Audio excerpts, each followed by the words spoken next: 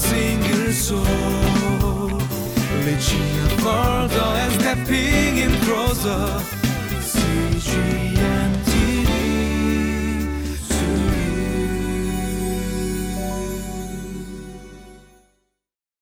Hello everyone, it's Monday, June 24th edition of Living Life. For those of you guys that are married out there, I'm wondering, is there something that your wife is very particular about? I'm sure you're like, yeah, well, we're particular too. But my wife is very particular about tongs or containers, the lock and lock containers. And she does not want me to touch her tongs because usually it doesn't come back.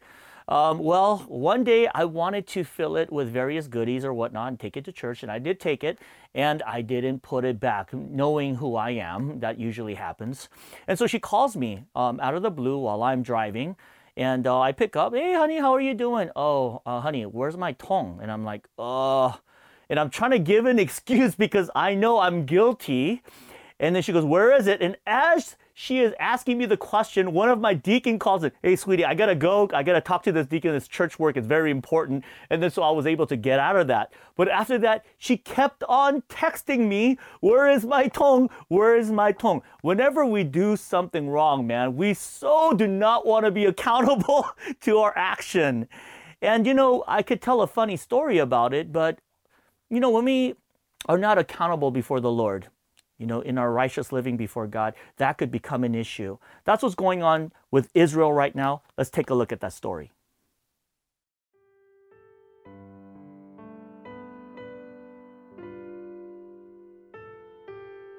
Jeremiah chapter 20, verses 1 through 6. When the priest Pashur, son of Immer, the official in charge of the temple of the Lord, heard Jeremiah prophesying these things, he had Jeremiah the prophet beaten and put in the stocks at the upper gate of Benjamin at the Lord's temple. The next day when Pashur released him from the stocks, Jeremiah said to him, the Lord's name for you is not Pashur, but terror on every side. For this is what the Lord says, I will make you a terror to yourself and to all your friends. With your own eyes you will see them fall by the sword of their enemies. I will give all Judah into the hands of the king of Babylon, who will carry them away to Babylon or put them to the sword. I will deliver all the wealth of the city into the hands of their enemies, all its products, all its valuables, and all the treasures of the kings of Judah. They will take it away as plunder and carry it off to Babylon. And you, Pashur, and all who live in your house will go into exile to Babylon. There you will die and be buried, you and all your friends to whom you have prophesied lies. So today we're in Jeremiah chapter 20, verses 1 through 6. It's still continuing on in the context of the Lord putting judgment on God's people for them forsaking God, turning their backs against God. And Jeremiah is now in the position of prophesying judgment against Israel. Now, this is a rightful thing. When God is speaking to us about our wrongdoing, it's for our own good, brothers and sisters. It's for us so that we don't get into even more challenging situations, so that the sinful life that we're living does not allow us to go into a lifestyle of sin or a lifestyle that could end our lives or a lifestyle that is in complete misery and brokenness. So God is speaking through Jeremiah to Israel, but not only is he speaking to the people of Israel, he's also speaking to the leaders of Israel. He's bringing down the judgment of God upon all, including leaders. And it says here that the priest Pashur, son of Immer, the official in charge of the temple of the Lord, heard Jeremiah prophesying these things, and instead of repenting, okay, pastors, we're leaders. When we need to repent first as leaders. If we don't repent first as leaders, how can we possibly lead others to repentance? There is just no way. So instead of this priest repenting, You know what he did? Verse 2. He had Jeremiah the prophet beaten. Wow, how dysfunctional is that? He had Jeremiah the prophet beaten and put in the stocks at the upper gate of Benjamin at the Lord's temple. Do you believe that? A righteous person of God trying to come and correct the people of God, being the voice of God as God calls them to prophesy, and the leaders are not taking that. They don't want that accountability. They want actually Jeremiah the prophet silenced. So they beat him, flog him, put him into prison. You know, sometimes as a pastor, as a shepherd, and that's what shepherds do. And that's exactly who Jesus is. Guide. He's always guiding. Jesus is always guiding, and he calls us as leaders to also guide people away from danger, away from sin, into the greener pastures, streams of living water. And oftentimes we got to realize how arrogant, how maybe even ignorant we are, but we don't want to admit that. We just want to go about living our own life the way we want to live.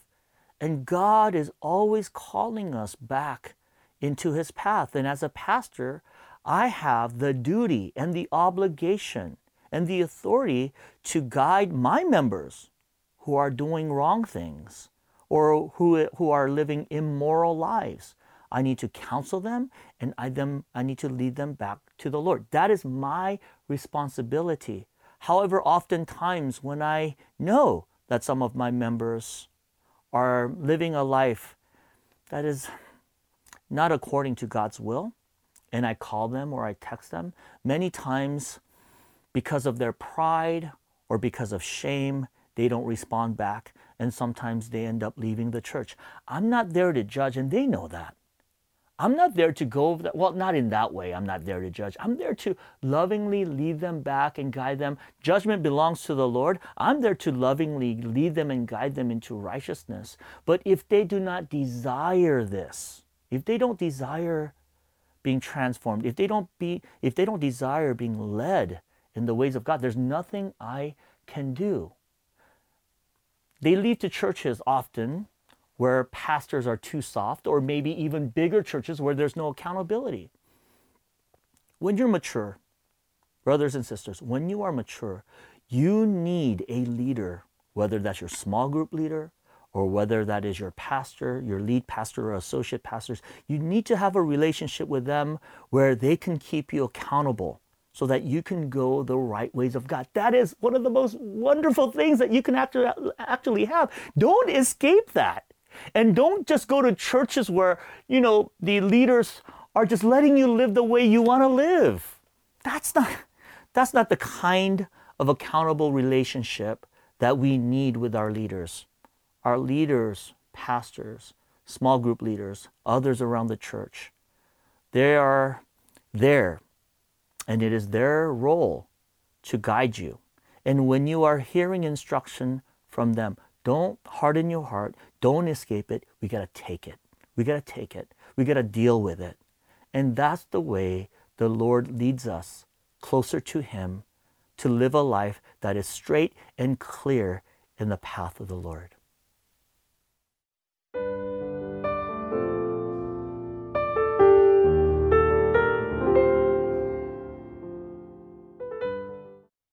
So in closing, I want to encourage everyone, especially with pastors and leaders first. We are held accountable before the Lord to first and foremost live a right life that is clear and straight before the Lord. Next, we're also obligated as pastors and leaders to lead others to the Lord's path and his way of righteousness. That's what the Lord desires, is that we are a people who are continually living a life of love and sanctification. And for those who are out there who are living a life that is not according to the Lord's will or his ways, I encourage you, either go to a church or be vulnerable before your leaders and your pastors. Share. Allow them to keep you accountable.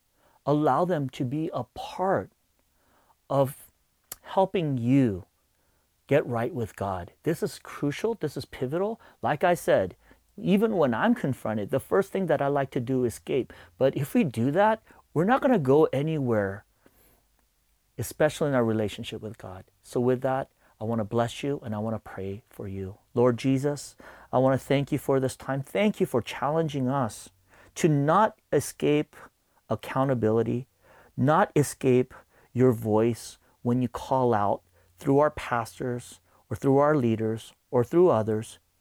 May we listen to your correction and your instruction, that we may have a pure and joyful relationship that is right and correct before you. So thank you for this message.